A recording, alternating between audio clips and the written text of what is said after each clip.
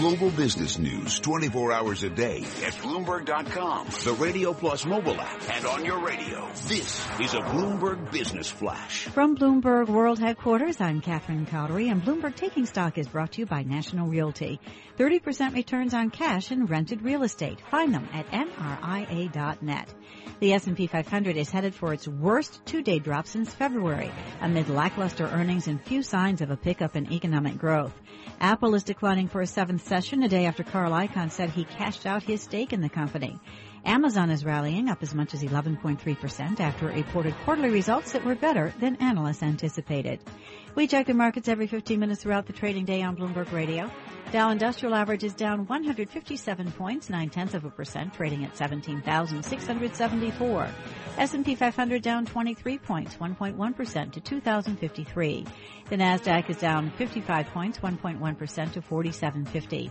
West Texas Intermediate crude oil down 53 cents a barrel, 1.1% to 45.50. Spot gold is up $27 an ounce at $12.9330.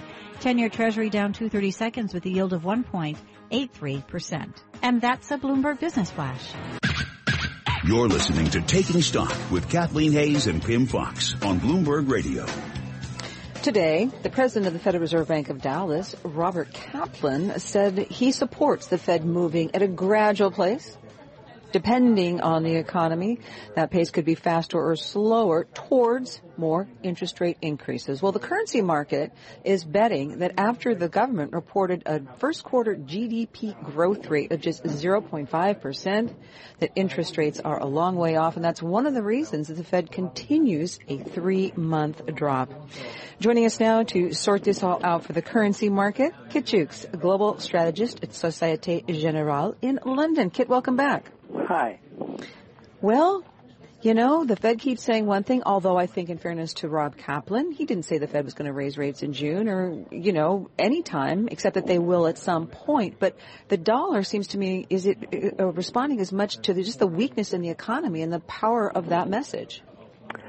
I think it's reacting partly to a sluggish economy, for sure, but possibly even more to the Fed's emphasis at the moment on giving the economy a chance, on turning around and saying that even as market measures of inflation expectations have been edging a little bit higher, as wage growth has even picked up a little bit recently, that they're really not bothered. I think that was one of them. So there were two messages from the Fed in the middle of the week. One is, we're not ready. The economy's just trundling along, and the second was, we think inflationary pressures are very absent, and that means we're not in a hurry. So you have a market that's pricing forward expectations of inflation higher, a central bank that doesn't care, and a dollar that's going down. Kit Juckes, can you tell us who are the people, who are the big players in the foreign exchange market? The foreign exchange market doesn't move by itself; it's got people behind it. Who are they?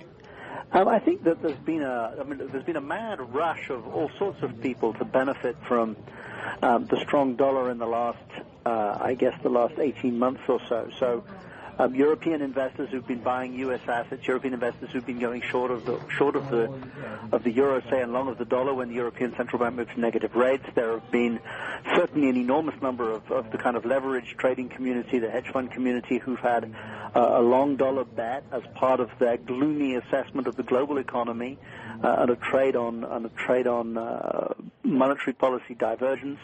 You've had a lot of hedging from the corporate sector for whom a strong dollar is certainly a concern. If you're an American corporate selling products overseas, you have been hedging pretty much everything you can in the currency in case the dollar rises. So it's companies, it's hedge funds, it's traders, and it's people managing pension funds all over the world. But too many of them with one trade the same way around, for sure, when we look back at the last few months. So, Kit, the Bank of Japan did not cut its negative rates even more negative. The head of the Bank of Japan, Mr. Kuroda, wants to give the recent moves a chance to work. How has that played out in the currency market? What does it mean moving ahead? Because one of the surprises, of course, has been the strength in the yen, even with Japan moving to a negative rate policy. Yeah, I think they botched their move to negative rates at the end of January. The negative rate policy is intended to encourage people to invest overseas. Japanese investors were invested overseas over enthusiastically already, and in January, when markets were melting down, they couldn't do much more, and that started this off. Either they've made a policy mistake and they just need to wait for the dust to settle, or they've made a policy to negative rates and they want to wait and see how it works, and they're more adult, calm, and grown up than fools like me and my like in the market. That's possible too. But either way, they may well get dollar yen a lot closer to 100 by the time they're done. The yen is strengthening. There's a resistance at the moment, a reluctance to intervene in the foreign exchange markets. That's not something that people are keen to do at the moment, and sort of fuel the talk of currency wars. And I think they're just sitting it out for a bit. But the danger is, that buying the yen is the new big thing, just as, buying all sorts of other things has been in time. So we're going to overshoot. I don't know how to cope with an overshoot to $100 in dollar yen, which is another 7% or so from here. Do I buy the yen, or do I wait to sell the yen there, or do I just go and have a long weekend, which I'm getting here now, and maybe a cup of tea? Or something more that starts with an M. Possibly. Kit Juckes, speak if you can about the investors that may be trapped in a long dollar trade, now unwinding to go to a long Japanese yen trade. Will they get trapped there too? Some of them. I think the rush into the yen at the moment has been short-term traders. I think you've got some. I think if you had a balance of people in the world, you have some long-term investors who are still short the yen. And you have some short-term investors who are long the yen, and the short-term investors are moving us right now. I think some of them may be trapped. Not a lot of people have been gods of trading in this market in the last 3 months. It's been a very difficult start to the year, with trends breaking up and moving quite violently the other way. So I would expect several people, plenty of people, more people than I can count, will find that they can't manage the fall in dollar yen and then the subsequent bounce. I don't think we could easily trade down near 100 and up near 120 all before, July the 4th at this rate. Wow. Thank you very much. Kit Juckes, Global Strategist, Societe Generale.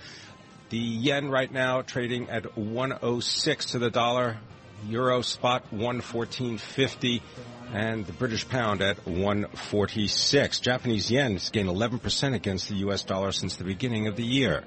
You're listening to Taking Stock on Bloomberg Radio. China's economy. What do you really need to know? And how much can we trust the economic statistics out of China? Coming up on Bloomberg Radio, we're going to tackle that question and more.